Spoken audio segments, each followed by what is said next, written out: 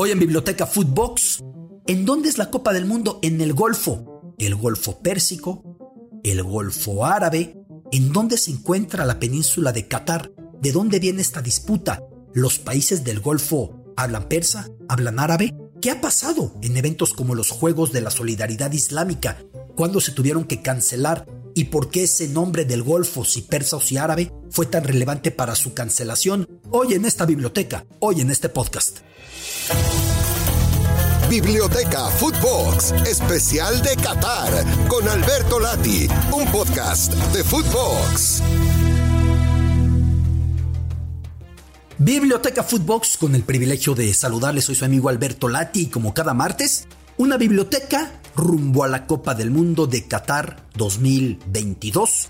La cultura, la historia, la política, las tradiciones, todo de cara al Mundial. Ya sabe usted, si sigue a menudo esta biblioteca, y sé que muchos la siguen porque ya estamos hasta arriba de los podcasts deportivos de México y con gran recepción en Estados Unidos, en Canadá, en Sudamérica, en España. Muchas gracias porque estamos súper bien rankeados con esta biblioteca Footbox. Así que, shukran judan, muchas gracias, como se dice en árabe, y salam aleikum, la paz sea con ustedes. Hay algo muy curioso. Cuando nos referimos al lugar en el que se encuentra Qatar, normalmente no nos damos cuenta de la tensión que supone una simple palabra, un simple gentilicio. Al menos en México es común referirse al Golfo en el que se encuentra la península catarí como Golfo Pérsico, ni más ni menos. Y esto es toda una declaración de principios, toda una tensión. Vamos a dejarlo claro. De los países que hacen frontera con ese golfo, de los países cuyas tierras son bañadas por las aguas históricas, místicas, legendarias, mitológicas de ese golfo, solamente uno no es árabe parlante, no es árabe étnicamente. Me refiero a Irán. Sin embargo, es el que tiene mayor porción de ese golfo haciendo frontera, bañando a su territorio. Irán es persa. Irán es de habla persa o farsi. La cultura persa legendaria. Los iraníes siempre han tenido ese punto de cercanía a los árabes por ser musulmanes, pero de disputa, primero por su mayoría chiita. Son la mayor de las potencias de esta vertiente del Islam, la Shia o los chiitas o el chiismo. Pero segundo, porque son persas. Y esto les genera severas disputas, primero que nada con la mayor de las potencias sunitas, que es Arabia Saudita, también la mayor de las potencias árabe parlantes. El resto de los países bañados por el Golfo, al margen de Irán, son árabes.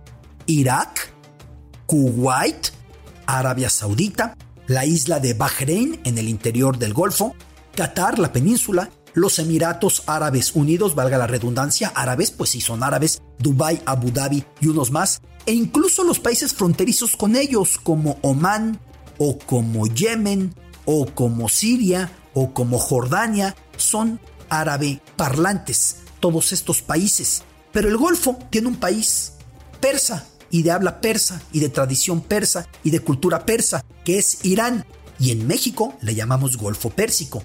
Y en Estados Unidos también se le llama pérsico, y en el común de Occidente se le llama pérsico, y a los países árabes de la región eso no les parece.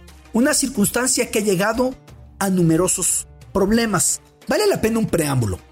Hay eventos multideportivos limitados a cierta región. Pensemos en términos latinoamericanos, los Juegos Centroamericanos y del Caribe, o pensemos en los Juegos Panamericanos, que también intervienen naciones como Estados Unidos, como Canadá. Hay eventos restringidos a idiomas. Pensemos en los Juegos Francófonos. Hay eventos dirigidos a una tradición en común comercial histórica, como los Juegos de la Commonwealth, de la mancomunidad entre excolonias británicas. Algunas todavía son súbditos de la reina británica, sin pertenecer, evidentemente, su territorio al Reino Unido de la Gran Bretaña e Irlanda del Norte. Hay juegos restringidos de alguna manera a la cuestión de tradición o de religión, los juegos macabeos para judíos de todo el mundo. Los hay también juegos por ejemplo para alguna preferencia sexual, como los juegos gay o los juegos para personas homosexuales. Hay todo este tipo de eventos deportivos. Ningún evento deportivo por religión es más grande que lo que representan o han representado cuando han sido posibles los Juegos de la Solidaridad Islámica. Juegos de la Solidaridad Islámica. 57 naciones participan en estos juegos que van teniendo su evento rotándose en numerosas sedes. Por ejemplo, recientemente se encontraron en Azerbaiyán para este evento. En otras ocasiones, en otras ediciones, han sido en algunos otros sitios del confín musulmán. Por ejemplo, los de Estambul se cancelaron en 2021 por la pandemia, pero anteriormente también han tenido en otras sedes estos juegos, como por ejemplo se realizaron en Indonesia en algún momento, en 2013 se realizaron en Arabia Saudita en 2005. La edición de 2010 iba a ser en Irán, precisamente junto a ese golfo que por lugar común denominamos Golfo Pérsico, sin entender que nos movemos y nos metemos a arenas muy movedizas, a temas por demás controversiales, porque el resto de los países del Golfo no admite que se le llame Pérsico. Dicen, es el Golfo Árabe. Si solamente hay una nación de habla persa en torno al mismo, aunque sea la que tiene la mayor porción bañada de su territorio por este golfo, es el Golfo Árabe. Así que cuando vino esta edición fue un gran problema, porque en 2005, cuando comenzaron en Arabia Saudita, estaba la gran motivación de que se iba a competir cerca de las ciudades santas del Islam, la Meca y Medina, en Arabia Saudita, para estos Juegos de la Solidaridad Islámica. Sin embargo, para 2010, buscando nivelar el muy complejo balance de fuerzas entre árabe-parlantes y persas, buscando nivelar la cuestión de las principales vertientes religiosas del Islam, que son muchas, pero las principales son los sunitas, cuya potencia mayor, ya hemos dicho, es Arabia Saudita, y los chiitas, cuya potencia mayor son los iraníes, dos naciones además separadas por el Golfo.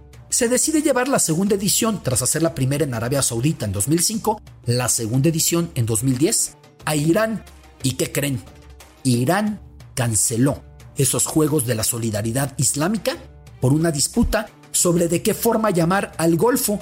Ellos tercos diciendo, obstinados afirmando, es el Golfo Pérsico. Todos sus vecinos diciendo, de ninguna manera, es el Golfo Árabe. No llegaron a ningún acuerdo. Los juegos que tenían que ser de la armonía, del encuentro, de la concordia, de la solidaridad islámica, como dice el nombre, no pudieron ser. Se retomarían después en una ciudad que no es ni árabe ni persa, sino de habla cercana al turco, azerí, azerbaiyana, Bakú, la capital de la ex república soviética de Azerbaiyán, que además su grado de religiosidad es un tanto menor. Alguna vez estuve en Bakú, alguna vez estuve en Azerbaiyán, en el mes santo del Ramadán, ese mes en el que desde que en la mañana el sol sale hasta que por la tarde-noche el sol se oculta, no se puede, según las personas más formales en la práctica del Islam, no se puede comer, no se puede ingerir comida, no se puede beber, no se puede consumir nada. Así que la gente, en cuanto el sol se mete, hace una cena muy fuerte, luego otra comida más hacia las 12 de la noche, se despiertan hacia las 4:30 de la mañana para desayunar fuerte, trabajan en la mañana y por la tarde echan una siesta para resistir y poder volver a comer y a tomar por la noche. De hecho, recordarán que en la Copa del Mundo de Brasil 2014 se dio una circunstancia muy curiosa que coincidió con el mes del Ramadán y muchas naciones, muchas selecciones pertenecientes a países predominantemente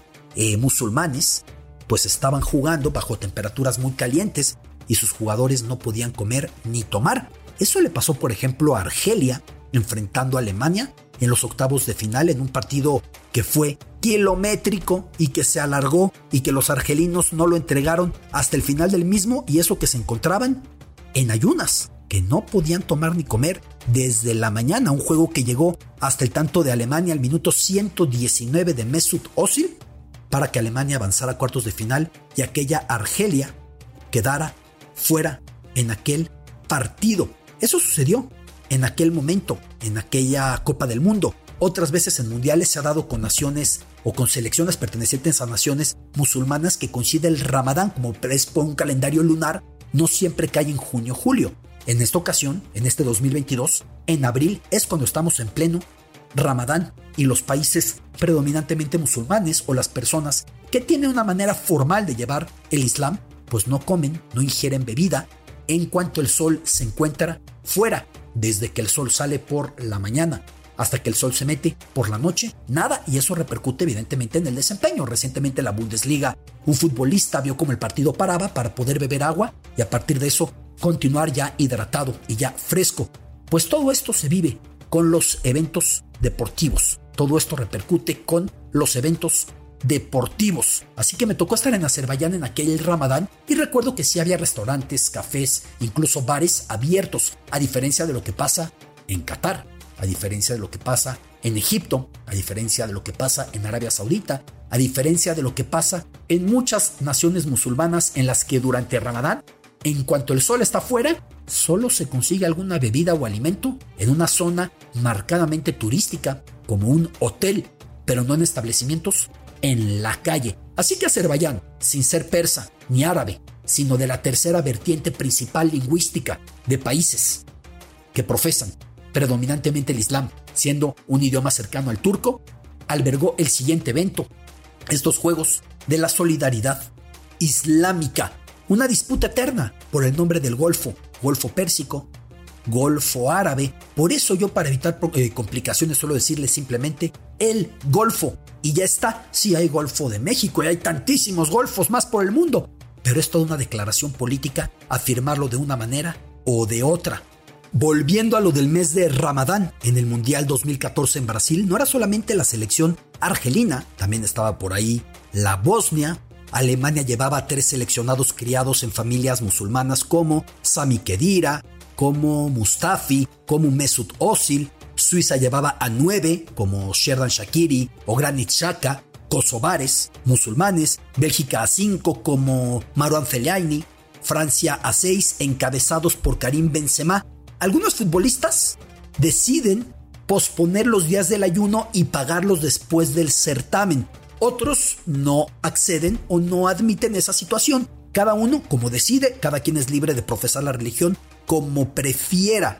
Pero en el caso del Ramadán, pues es un tema que en las ciudades suelen paralizarse completamente y no se consigue comida. Así que Azerbaiyán, con una manera mucho más tranquila y más laxa y más permisiva con la religión, vino a ser el amortiguador para estos Juegos de la Solidaridad y de la Armonía Islámica, mismos que se convirtieron en lo contrario de la disputa, de la disrupción, de la diferencia, cuando Irán los intentó recibir en 2010, y en parte por la disputa sunitas contra chiitas, y en parte por la disputa entre grupos étnicos y lingüísticos, persas y árabes, y en el epicentro, cómo llamar al Golfo en el que se encuentra Qatar, la sede de esta Copa del Mundo, Golfo Pérsico o Golfo Árabe. Yo reitero, yo no me meto en problemas, el Golfo, y el que entendió, entendió, y hasta ahí llegamos. Biblioteca Footbox, soy su amigo Alberto Lati. Esto fue Biblioteca Footbox, especial de Qatar, un podcast con Alberto Lati, exclusivo de Footbox.